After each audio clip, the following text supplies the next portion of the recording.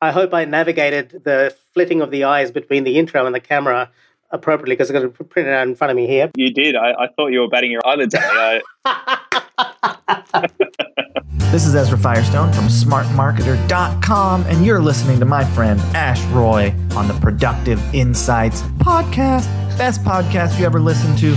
Welcome to the Productive Insights podcast, where you can learn how to systemize, automate, and scale your business via the internet. To access previous episodes and useful productivity tips, go to www.productiveinsights.com. Now, here's your host, Ash Roy.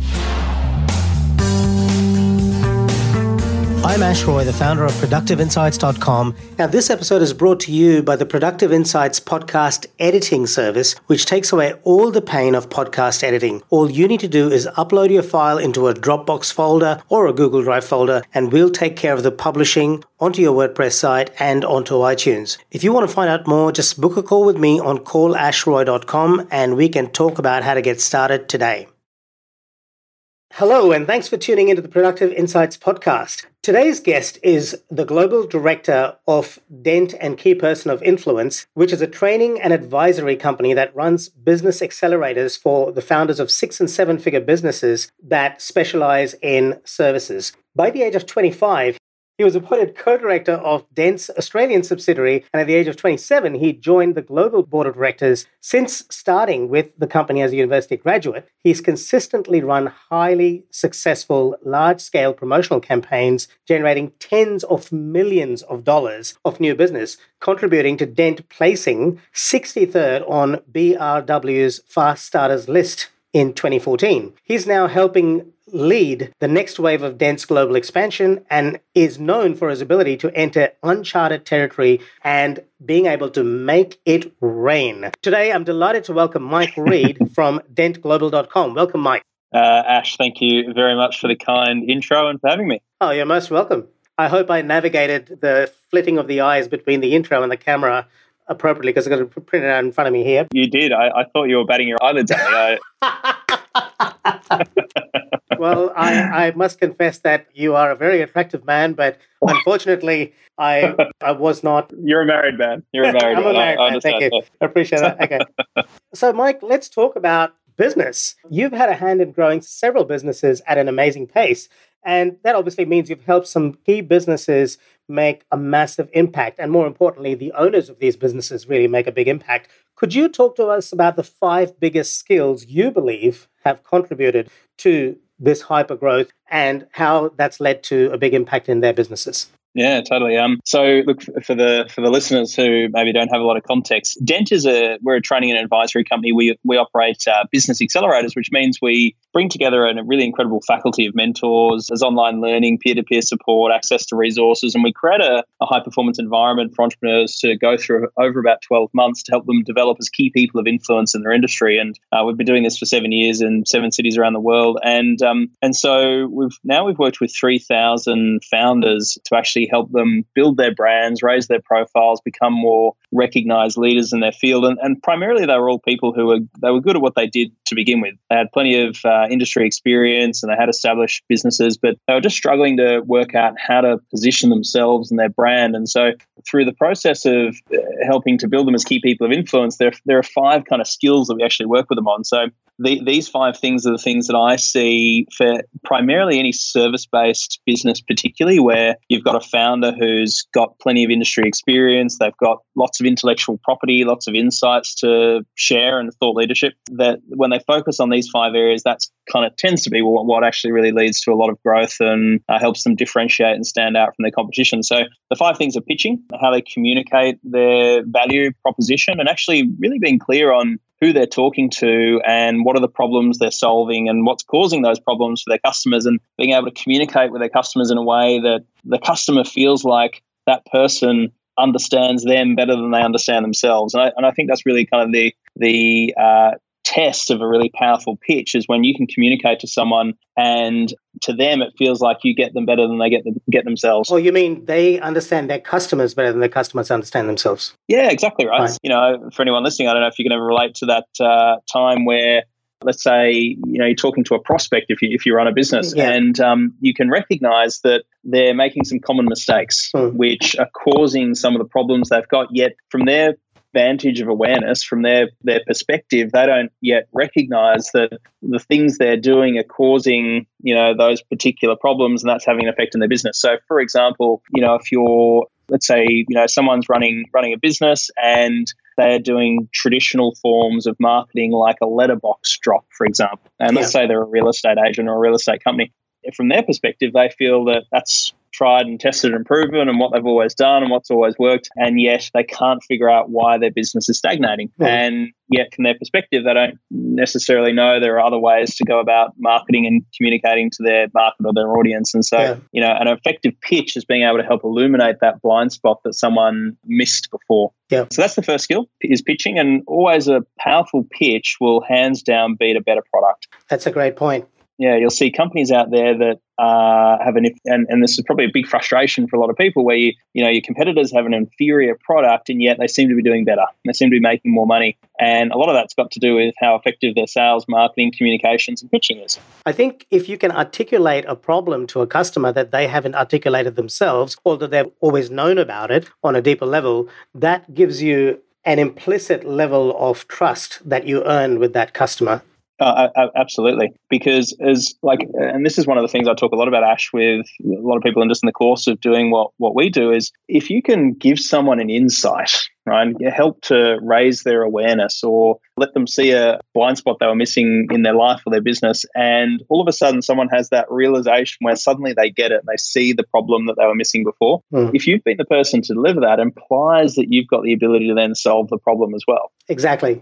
And in that moment of delivering that kind of light bulb for that person, competition becomes irrelevant. Correct. It's cathartic. And that epiphany that the customer experiences with you really delivers that trust, which then allows you to name your price to an extent. I mean, as you said, the competition then gets relegated into the background, almost into irrelevance. Bingo. And for us, that's where we see a lot of our clients differentiating, is they're not going after where the majority of their competition are targeting their sales, marketing, advertising efforts at the people that already see and recognize they've got the problem and they're actively looking for a solution. They're getting in front of a whole dormant market and an unaware market, and being able to present offers and content and things to them that wake up that dormant market and deliver insights and those light bulb moments at scale. And a podcast is a really great way to do that. You know, for example, someone listening to a podcast may be unaware of a particular problem they've got, and it's in the course of listening to a podcast, which is easy to do. It's valuable. There's, it's an easy first step for them to take. There's no cost to them. It's high engagement because people are often listening while driving to work and so on. Another question I had is,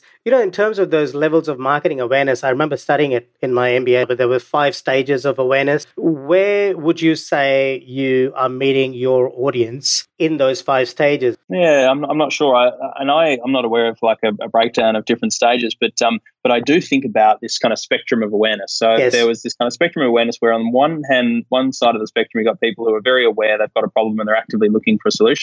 These are the people that in any industry will shop around for a variety of quotes, and they'll get the 3 quotes and they'll pick one. It's so hard to differentiate. Even if you've got a great brand, a great value proposition, if you're being compared to other providers, it's very hard to differentiate and stand out. Whereas if you get someone like anywhere back on this spectrum, whether it's like right at the other end of the spectrum or back here, you kind of there's this I believe there's this threshold point where someone moves from unaware to aware.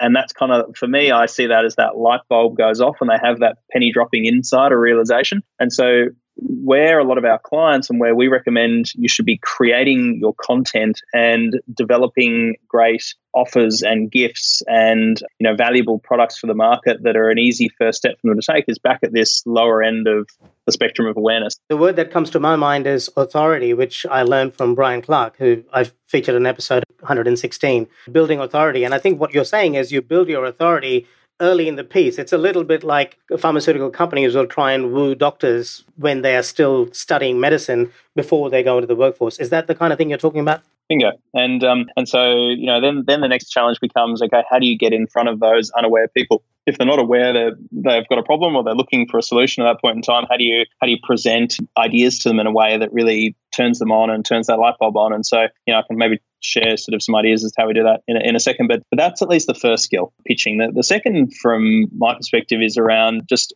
unpacking your IP and publishing that in the form of content, whether it's turning it into blogs, articles, books, podcasts, whatever it may be. But the vast majority of, whether it's corporate leaders or, whether it's someone's a lawyer, an accountant, a physio, a chiropractor, a personal trainer, any kind of service, they've got lots of intellectual property and they're standing on a wealth of knowledge in their field. But the challenge is all that stuff's up in their head. And so the process of publishing is about pulling that out of your head, extracting it and putting it into a format that can actually allow that insight to scale. A podcast is a really powerful way to scale insights. A book is a really powerful way to be able to scale insights. And so publishing is the second skill. The third is around making smart decisions around the products that you choose to align with or sell. So whether you're in an organization or you're developing products yourself, all the best organizations and the most successful companies in the world have an ecosystem of product. Okay. And they don't focus on any just one individual product or service, but they're looking at how do they build an ecosystem of offers and products and services that can service their market over a long period of time and solve a variety of different problems at different stages in that person's journey. So as an example, BMW's core product is selling cars.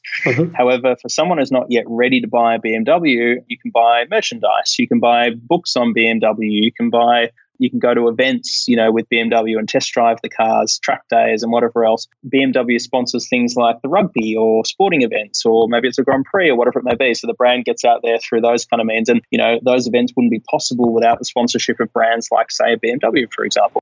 Is that meeting your audience where they are on their journey? So they may not be ready to buy a BMW just yet, but they might be ready to buy some paraphernalia. I remember I talked to Joe Polizzi in episode 75, and he said the same thing about content. He said it's so important to create content that meets your buyer where they are on their journey. So if you're creating washing machines, if you're a washing machine manufacturer, it's not necessarily about creating content about why your washing machine is the best. It might be about creating content around the difference between a front loader and a top loader, because that's where your audience is before they buy a washing machine.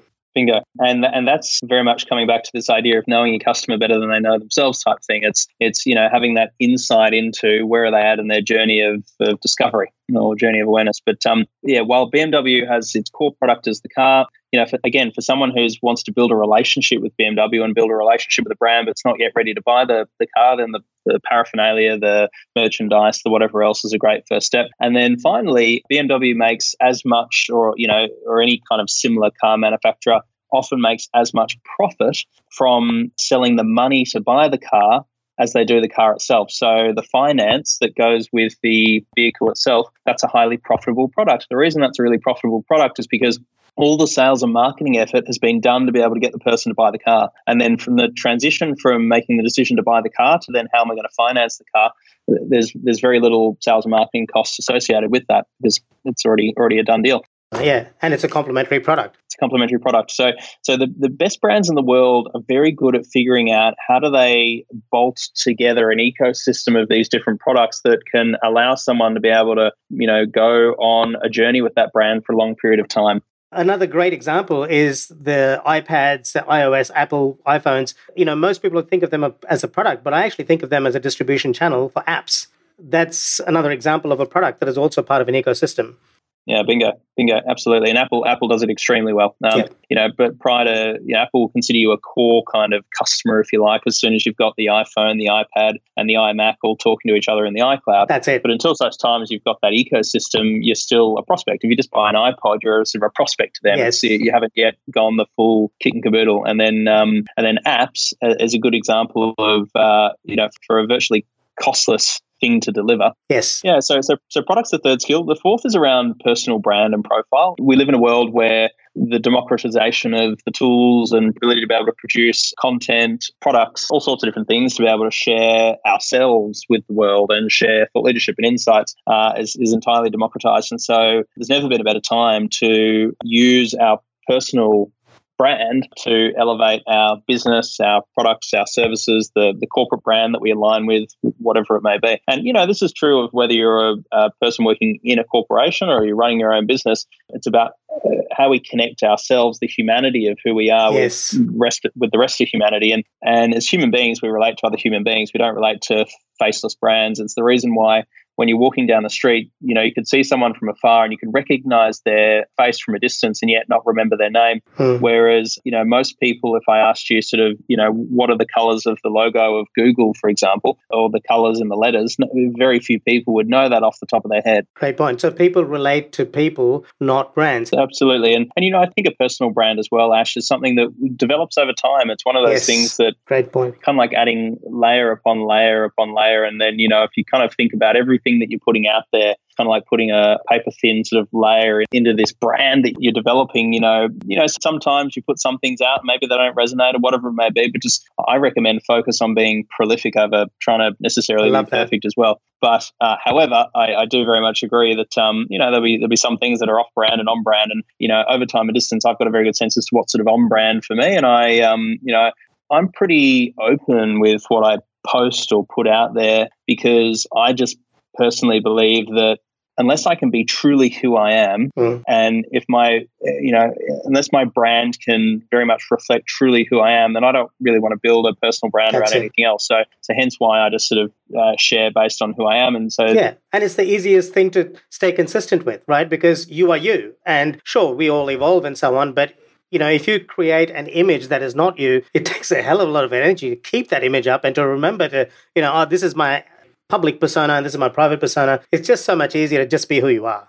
Bingo, right? And I often find it funny actually when people have maybe they have a public profile on Facebook and then they have their private Facebook profile, and to me it doesn't make sense. I think we live in a world where they need to be homogenized, and ultimately that in the service of your long-term contentment and happiness, if you're in a job that you don't feel you can be yourself, it's probably not the place to be. You want to find something that allows you to be you. The fifth skill is around leveraging other players in your network or leveraging other organizations and doing partnerships, doing joint ventures, and really leveraging off the existing resources and the existing brands that are already in the industry. So, as an example, if you're looking at a way to get greater distribution for your product or your content or whatever it may be, and yet you don't have a big audience yourself, then someone in the industry does already have a big audience.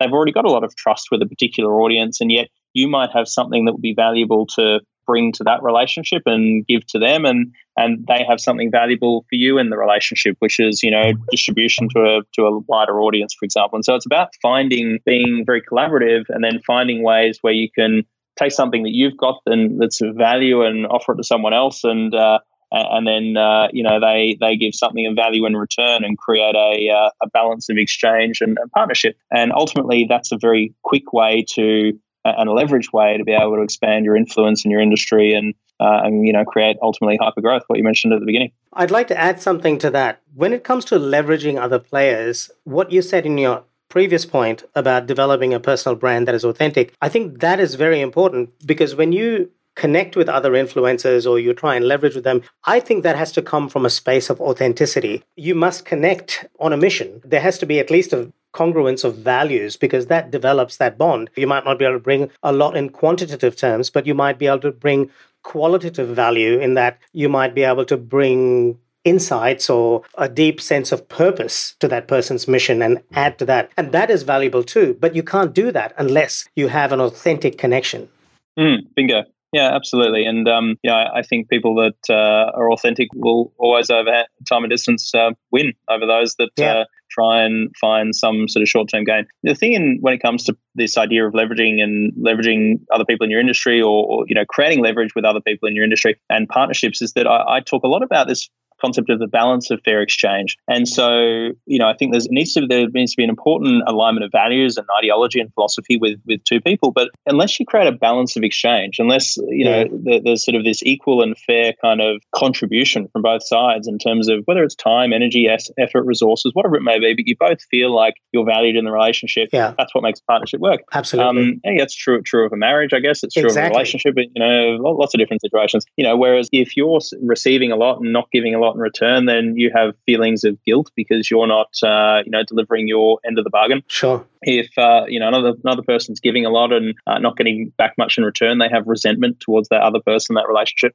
And often what happens with referral partnerships and referral relationships is that one person may be a prolific referrer and the other person's not getting much in return or giving back much in return. Yes. And again, over time and distance, that's going to erode the trust and the value of the relationship, and it's going to fall apart. So, I'm always thinking about how do I create fair exchange, and then, if things don't work out as we planned, then, I'll backfill. I'll do additional things to figure out a way I can bring the laws of exchange into balance. And perhaps, at the end of that process, you may go, well, it's not economical or worthwhile for us to continue the relationship, but at least you can leave it knowing that you've left the balance of exchange intact. I love how you explain that, a balance of fair exchange. People always talk about finding the right one. Well, I think, sure, you need to find the right one, but part of finding the right one is about asking yourself, can I be the right one for this person? And the same applies for business relationships. I think it's important you ask of yourself, well, what can I bring to the table here? What value can I bring to this situation? If you don't know and you want to do a JV with someone, then maybe ask them, hey, what's valuable to you? Try and understand what they want out of it and see if you can offer that. Because if you can't, then even if they can give you what you want, you're not going to be able to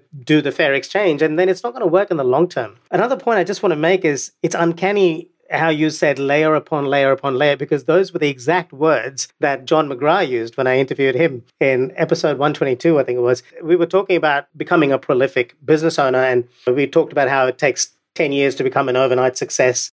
I want to just bust a myth here. Everyone has this obsession online. People still seem to think that online success is somehow overnight, and if it doesn't happen overnight, they turn around and walk away. Well, in my experience, it takes hard work like anything else. Online is just a distribution channel. It's just a way of delivering your product or your information or whatever. But it takes work, man. And it takes a lot of work and consistency and effort. And, you got to be in the trenches and build layer upon layer upon layer. It's not going to happen overnight.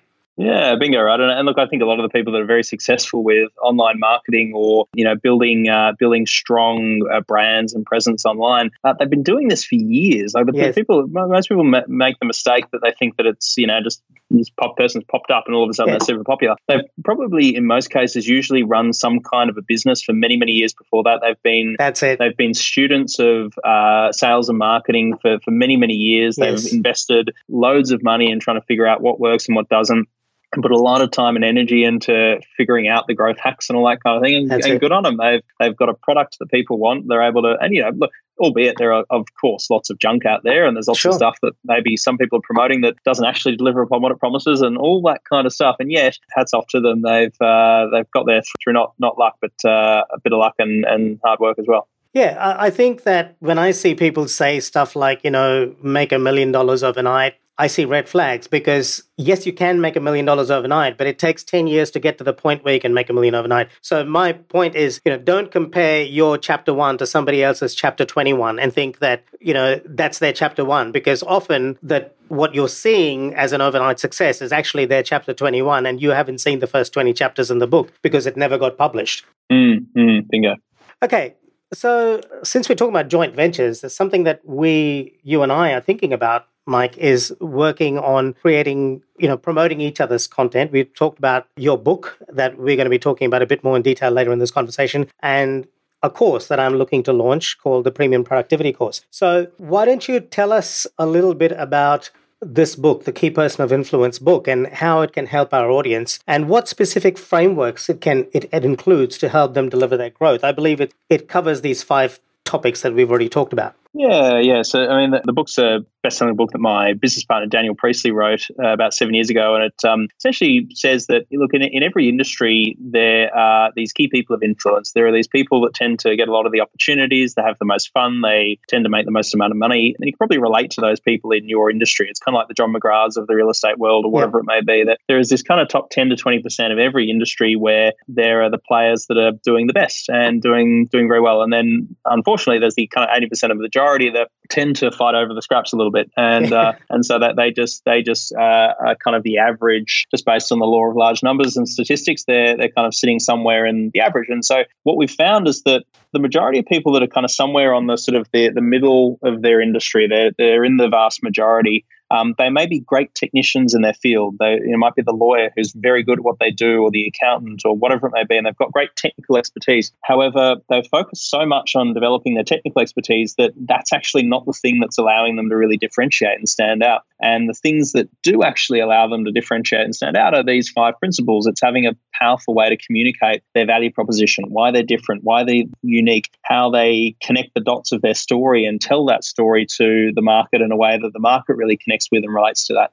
They're publishing great content and sharing their insights and stories and thought leaderships and methodologies and frameworks and philosophy and all that kind of thing. They're really focused on building out great products, and they've got an ecosystem of available things for people to engage with them around. Whether it's they can come to an event, or they've got tools available online, or they've got things like a book or a podcast. They're producing great video content or whatever it may be, and then they're focused on, leveraging traditional media and maybe appearing in third-party publications, or they're doing live appearances and speaking and sharing their thought leadership through those kind of platforms and channels. And then they're connecting with and partnering with other key players in their industry. And so those 5 skills are the skills that we see create differentiation, help them stand out, and help them gain leverage and lead to a lot of that growth. The one area which I've had a lot of, a hand in over the last 7 years in our business has been around partnership. And I really feel like partnerships is probably the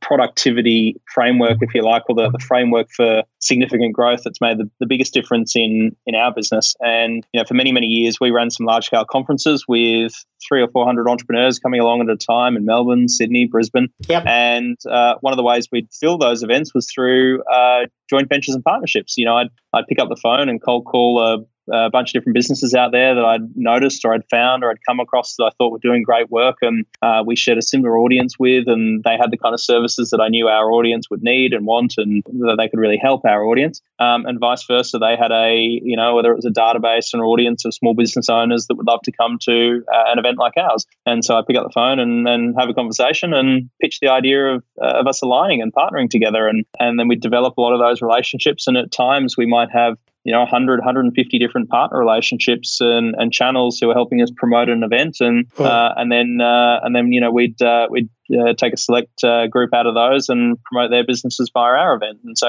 that was what allowed us to be able to run very large scale campaigns. It's kind of what you mentioned at the beginning of the call, helping us place 63rd on the BRW Fast Starters list. And because, we had a lot of people come through the doors in the sort of first few years of our business through running those events and by facilitating those partnerships. And that's actually the context in which you reached out to me, which is why we're even having this conversation, partnerships. So why have partnerships worked better than other marketing tools in your business, in your opinion? Why not, say, Facebook advertising? And why did you choose partnerships over those other methods? I'm assuming you did. Maybe you didn't. Maybe you did those other things too.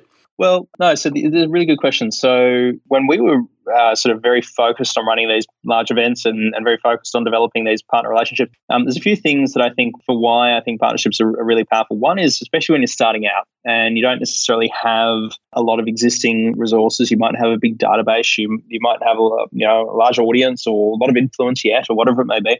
And yet with a powerful pitch and a great value proposition, it's possible to be able to get access to those missing resources. And so the reason we chose partnership back then as kind of our primary sort of lever, if you like, for growth was because 7 years ago, Facebook advertising wasn't nearly as sophisticated as it is today. That's a good point. Yep. So, it's a very, very different sort of world nowadays, obviously, from a marketing perspective. And that's why we've sort of shifted a bit of our marketing focus away from those things and harnessing more of the those channels like Facebook advertising today and that sort of thing. But yeah, it was a little bit based on the times that we're in, but also it's a very cheap and effective way to generate leads, generate an audience without paying for advertising. So, if you think about traditional marketing was paying for a billboard ad or a banner ad or a news ad or whatever it may be through a traditional medium, and you'd pay for that advertising up front. And often what would happen is you couldn't measure the effectiveness of it. And irrespective of whether it was effective or not, you still paid the same amount of money, right? So it wasn't on a results basis. Whereas the way we facilitated a lot of our partnerships was a results basis. So if that channel became an effective channel for us, we would highly reward that partner, and we would through whether it's cross promotion, whether it's some kind of an advertising fee or an affiliate fee, if you like, a referral fee, we would reward that partner. But if it didn't produce a result, then we wouldn't. And we came to an agreement with those channels and those partners in the beginning that we would work on that basis, and that was based on fair exchange.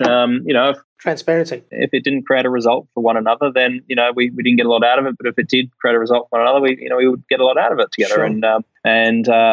So when you're in startup or when you're in early stage, whatever it may be, it's just a very cost effective way to be able to get access to an audience you previously didn't have access to. I'll tell you what else I really like about the idea of a partnership approach over advertising. It's kind of related to the 0 moments of truth. I don't know if you're familiar with the Google 0 moments of truth study, but 10 or 15 years ago, it took 3 of these ZMOTs or 0 moments of truth, 3 connections with a brand before people made a purchase decision. And now that number's gone from 3 to 15 or whatever. And I think there is something similar that applies in the advertising world. We call it banner blindness. You could, before maybe with 2 ads or 3 Facebook ads or 2 or 3 clicks, your conversion rate you might end up getting a lead. Whereas today it might be more clicks that you need to get a conversion because people have less trust in advertising generally. And because of just desensitization over time. However, if you use the partnership approach and if you select your partners carefully where they actually do have a good relationship with their audience, they have already done the trust building. So it's a lot more organic in a sense, getting that person's trust. And of course, you have to honor that. You don't want to create content or products that are not relevant to offer content or products that are not relevant to your JV partner. That said, as a JV partner, I would also say, if you're listening to this, it is your responsibility as your stewardship function, if you like, as the keeper of your tribe, as the leader of your tribe, to ensure that they don't get bombarded with irrelevant products. So if someone comes to you with a JV offer, you have to make sure that it is relevant to your audience. It's not the responsibility of that JV person to make sure it is. So you need to be the gatekeeper, and that's how you retain the trust. Yeah, and I couldn't agree more. And yeah, I'm glad you brought that up, Ash, because that is one of the reasons why, again, I think partnerships is just such an effective way to engage with an audience, because for that very reason that it's often a cheaper form to connect with that audience than traditional advertising or even Facebook and Google advertising. But B, yes, they've already got a lot more trust and rapport. So the conversion rate off a Facebook ad versus a email that's sent from a partner to already an existing database that they have know, like, and trust and have a relationship with will be far, far higher with the partner than it will be with that cold audience through a channel like Facebook or whatever it may be, even despite Facebook's incredible targeting abilities nowadays. Exactly. I mean, targeting helps, and, being able to put your offer in front of the right person definitely helps, but it doesn't build trust. It builds it increases your conversion rate. But if you're going to be that clinical about it, you need to understand that it's never going to be the same as a warm conversion, And by the way, the word conversion, when I'm using the word conversion, I just want to clarify, it can apply to 2 different situations. One explanation or one meaning for the word conversion in this context is when someone lands on your ad and then becomes a lead. So someone seeing your ad and then clicking on the ad and subscribing to whatever it is you're offering them. And then there's a second conversion that happens from when someone subscribes to your free offer as a lead and then becomes a customer. So there's 2 levels of conversion. But conversion, whichever level it's at, requires trust. Bingo. Okay, so let's talk about this book then. Where does a listener go to get a copy of this book if they want to get one? That is a great question.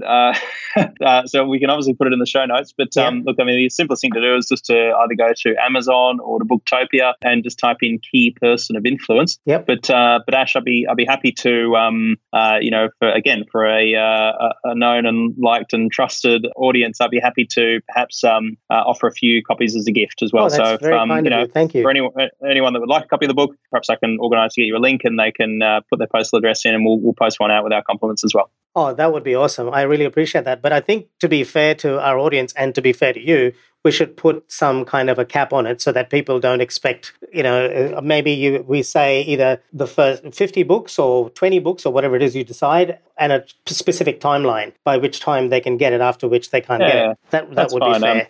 Perhaps I'll set aside maybe 20 books at the most, let's say. Yep. Okay. And let's put a time limit on it as well, just to, make sure that people get to it sooner rather than later. So by 31st of December 2017, if you haven't got it, then you're not going to get it. Okay. Good idea. That sounds like a fast mover bonus. All right. So let's now talk about the things that you have found that have worked best in terms of these JV partners or people you've seen in business that have been really successful. What things do they do in their day that sets them apart and makes them more successful? In other words, what are their productivity hacks? Yeah. So maybe I can just sort of talk about, the idea of maybe how to plan the day. Yeah.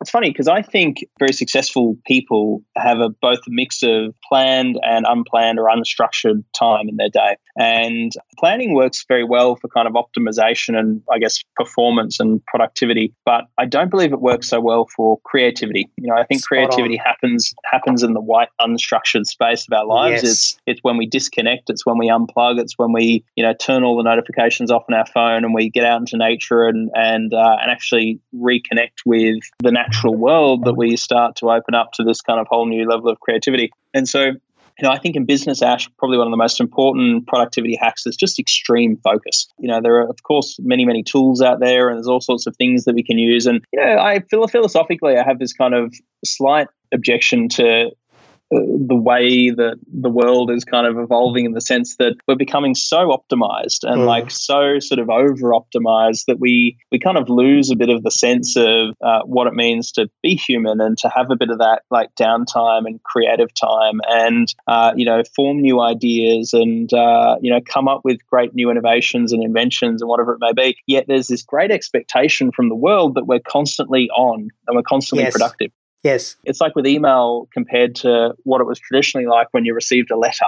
When you received a letter from someone in the mail, you would receive that letter and you would read it and you would contemplate it and you would consider it and you would then take some time to write a considered response and you would send that back. And there was no expectation that someone would get a response to that letter, within a week or a couple of weeks even, or whatever it may be. Yet an email gets sent nowadays, and if you don't respond in 2 days, it's like that person's bugging you again going, where's my response? And so it's kind of funny that all these productivity tools and all these sort of technologies that are available today to make us more productive, I'm not so sure are necessarily always making us more productive. So I think very successful people are very good at having a few rituals that help them to clear their head and to keep focused in the day. So as an example, in the morning I do not necessarily all the time, but as consistently as I possibly can, I'll do a bit of a morning kind of meditation and a morning gratitude, just getting kind of my mindset and my psychology into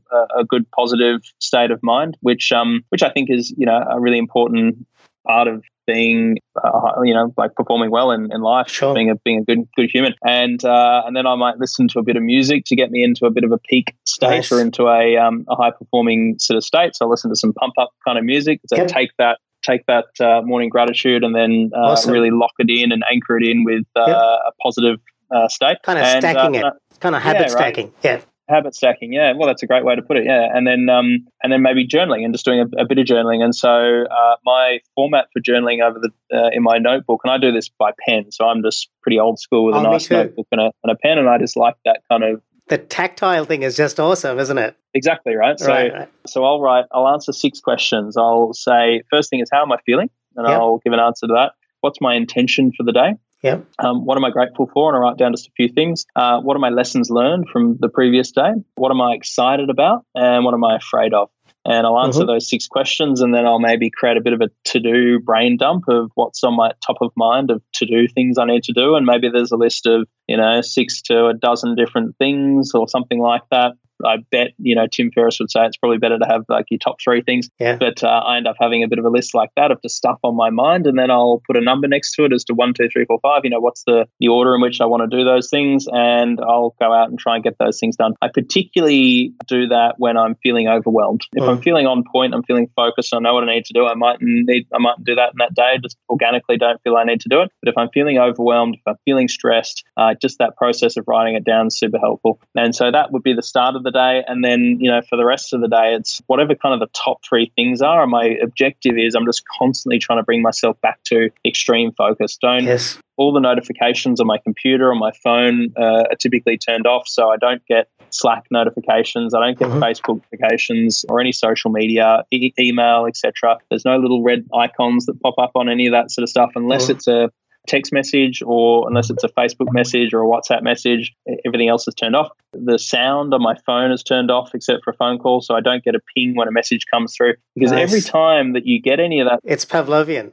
Absolutely, right? You get that stuff come through and it interrupts your flow and it interrupts your focus, and it takes you 20 or 40 minutes to get back into that same flow state, and you lose productivity. And for all the tools that are available out there, I think there's some simple things like that actually create the most focus and productivity you can have. I couldn't agree more, man. Context switching, that it takes, I believe, about 20 minutes on average to switch back from one context to another. That's apparently what it costs each time. And what you talked about with the ping is context switching, because we're all programmed. We hear the ping and we kind of reflexively just respond to that ping and have to go and check our message. And I actually talk about this in great detail in a course that I'm going to release soon called Premium Productivity. And you can learn more about it at premiumproductivity.com. And basically, it's about using the Eisenhower framework, which Stephen Covey appropriated and called it the 4 quadrants. But it's essentially, the ping of your phone is stuff in quadrant 3, stuff that is urgent but not important. It's got this urgency to it. But the stuff that you're talking about, Mike, is the stuff in quadrant 2, the strategic stuff that is important but not necessarily appearing as urgent. But over time,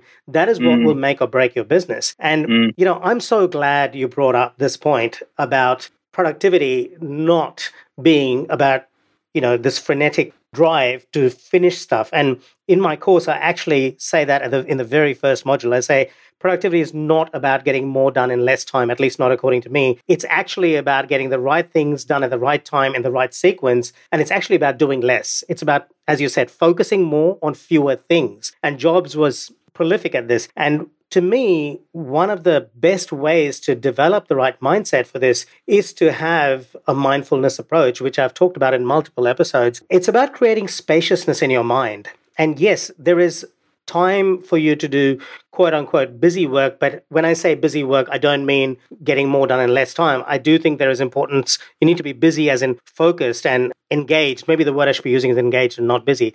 But you need to be very careful about task selection and time boxing and decide what tasks you're going to do in the day and what you're actually not going to do. So, this is where your effective hourly rate comes in, which is basically your annual profit or your weekly or monthly profit. I learned this from James Schramko. It's a great tool. I always knew it, but he articulated it beautifully to me. And that is basically if your effective hourly rate works out to say $100 an hour after dividing your profit by the number of hours you put in to generate that profit, then if you're doing $10 an hour work, like editing your own podcast, you're costing your business $90 an hour. And once you understand that, you are able to decide on what tasks you select. Of course, there are some things that cost the business, that are only $10 an hour worth of work that you must do yourself because it's sensitive information or it's strategically important information, hiring staff. I think at least in the beginning, you need to be very careful and you need to do that yourself. You need to hire the right people with the right fit.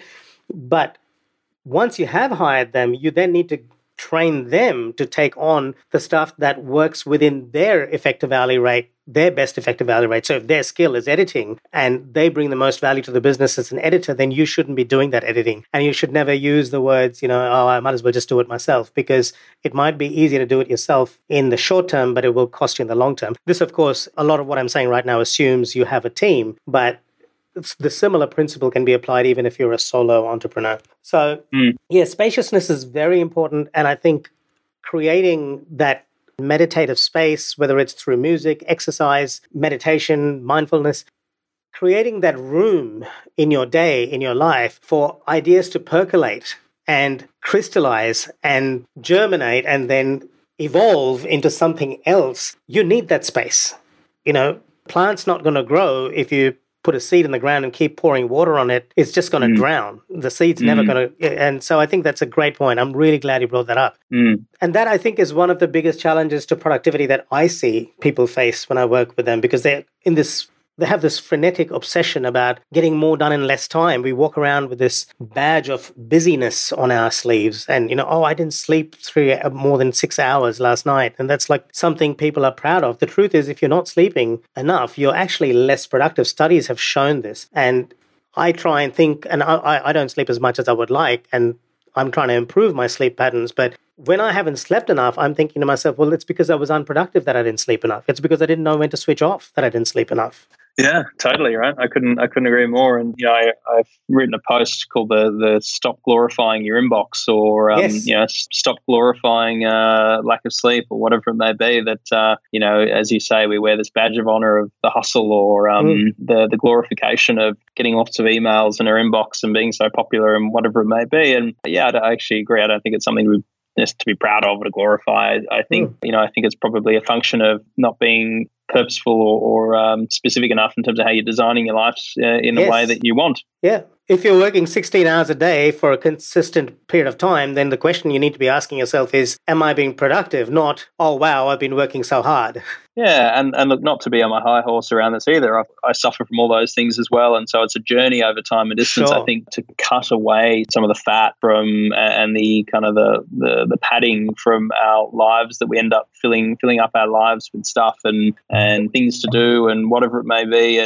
And yet over time and distance, I think I'm personally going through a great sort of dematerialization in my life and a decluttering of whether it's material things that I've got that I no longer need or want or aren't serving me anymore, or if it's particular work I'm doing that's no longer serving me. Yeah. I'm trying to constantly cut away the noise to really pare back my world to what do I love and what's important to me and what sets me alive and keeps me juiced and keeps me on fire. We are very symbolic creatures, and if we have a uncluttered physical space, as my wife often tells me, then we are far more likely to have an uncluttered mind and therefore a more successful and happy life and a productive life. So yeah, that's just great. I think this is going to end up being a 2-part episode because there's so much wealth in this conversation. I'm going to probably publish in 2 parts. But what I will do now is do a wrap up and do some action steps, if that's okay with you. And then you can totally. Add some stuff on at the end if you think I've missed anything or you'd like to add some action steps. So we started off talking about the 5 steps to being successful, which at the Key Person of Influence, you guys talk about the 5 Ps, I believe. And so the first one was pitching, which is about understanding your audience and the problem they're trying to solve, and then becoming the trusted problem solver by creating relevant content and or products that solve that problem and that meet them where they are. The second step is about unpacking your IP, getting clear on what your specific unique selling proposition is and how you are of service to your specific audience and how you can help them. So getting clear on that and unpacking that. The third one is making smart decisions around products and building an ecosystem around them, much like Apple does with their iPhones and their iPads and their Macs, all of which are linked through the cloud and iTunes, or as you use the example of BMW, creating paraphernalia, which allows them to become a part of their audience's life, even if they're not ready to buy a BMW just yet. Or we talked about Commonwealth Bank starting accounts for kids when they're little, or pharmaceutical companies trying to woo doctors when they're still medical students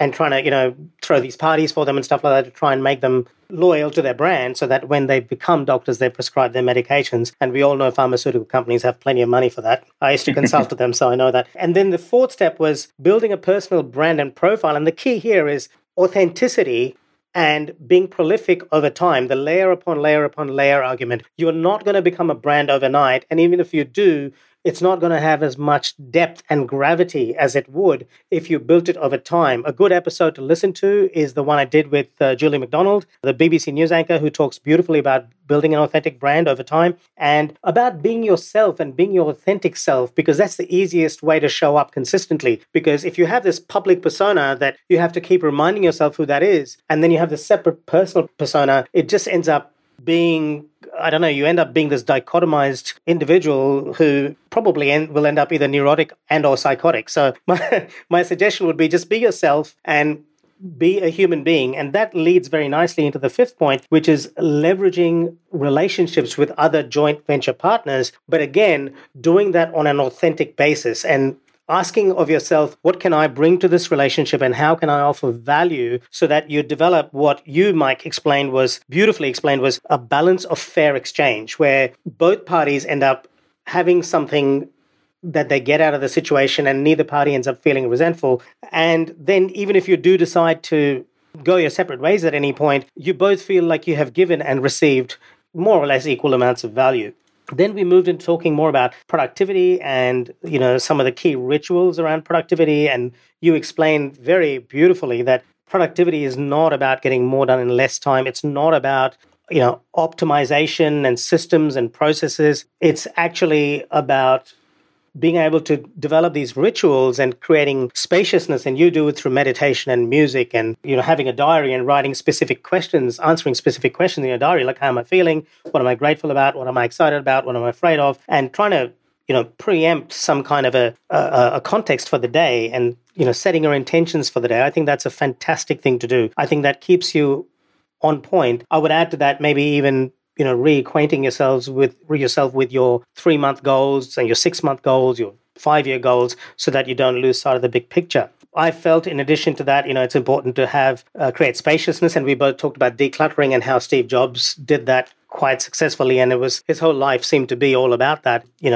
which was about minimalism and decluttering. And he, as we all know, was very influenced by the Zen approach to thinking. And that actually is what defined and still defines Apple products, this whole minimalism, which is why they have the features are minimalistic and the product is always designed to fade into the background. It's all about functionality, and a good product to them is an invisible product. So that's a great mindset to use when you're approaching productivity. Is there anything else you would like to add to all that? So I think that was a really, really great summary, Ash. And the only thing I might add is that while those tools, productivity tools, are important, of course, there are systems and tools out there that help make our lives better. As much as the phone is a tool and all that kind of thing, it does make my life better. It's just really about being in control of those tools, as opposed to the tools being in control of you. And then also, one of the philosophies we have within Dent is to overinvest or to invest more heavily in assets as opposed to the tools themselves. I love that point.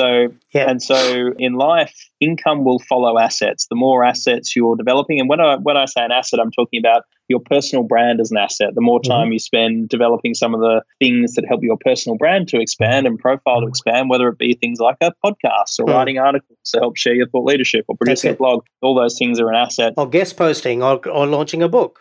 Yeah, exactly. Those things are the things to invest in, as opposed to, heavily investing in necessarily like either creating or building the tools, or getting lost in the tools, as opposed to really putting your energy into developing the asset. I love that point. I really love that, and online assets are as important, if not more important in some respects, than offline assets. But whatever you do, always be building an asset. I've heard Glenn Carlson talk about this a lot, and I completely agree with it. I think, you do need to build assets, and don't forget to build your own asset within yourself, which is just, develop yourself as a human being, because as you continue to invest in yourself and develop yourself, and I think mindfulness is one of the best ways to do this over time, you then become a valuable asset in and of yourself, which then means that you can build more valuable assets. When you're creating a podcast, you bring more to the podcast. When you're writing a book, you bring more insight into the book. When you're having just a conversation with your partner at home, you're bringing more insight into that conversation.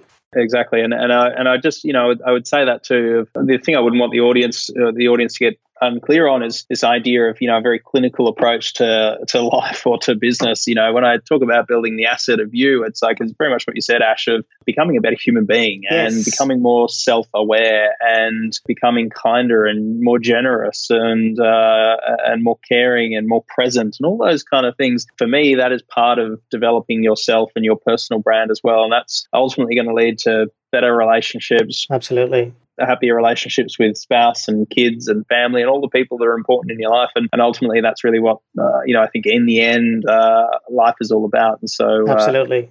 Yeah, I couldn't agree more. I mean, this is starting to, border on the edges of spirituality. And I do want to say, while I'm vehemently non-denominational and I don't endorse or disapprove of any particular belief system, I do think that is, in my opinion, the ultimate goal of most of us, which is to just develop as human beings and develop our humanity, whatever that means. And when we get to the end of the road and, we're going to meet our maker or depending on whatever your belief system is, you're not going to be necessarily taking any of the online or offline assets with you. The biggest asset you'll be taking is yourself and whatever development you have, presumably, whatever, spiritual, emotional, psychological development you have had through your life. So, please, if you're listening, don't lose sight of that. Now, everything I've had, all the connections that I've had with KPI have always been very positive in this regard. And I would really like my audience to find out how they can find out more about you and KPI. So would you like to tell us how they can do that?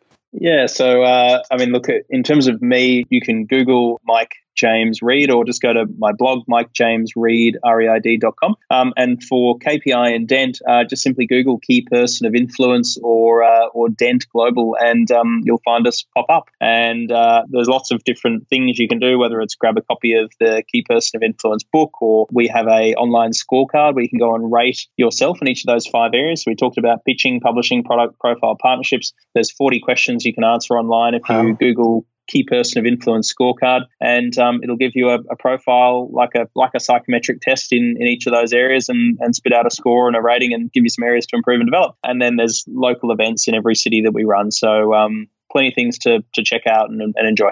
Awesome. Well, Mike, thank you for being on the show. It was awesome to have you, man. Mate, pleasure. I appreciate it. It was a great conversation. Thanks for listening to the Productive Insights Podcast. You can find all the links in the show notes below this episode on productiveinsights.com. You can also ask questions in the comment section that Ash personally answers. How can Ash help you today?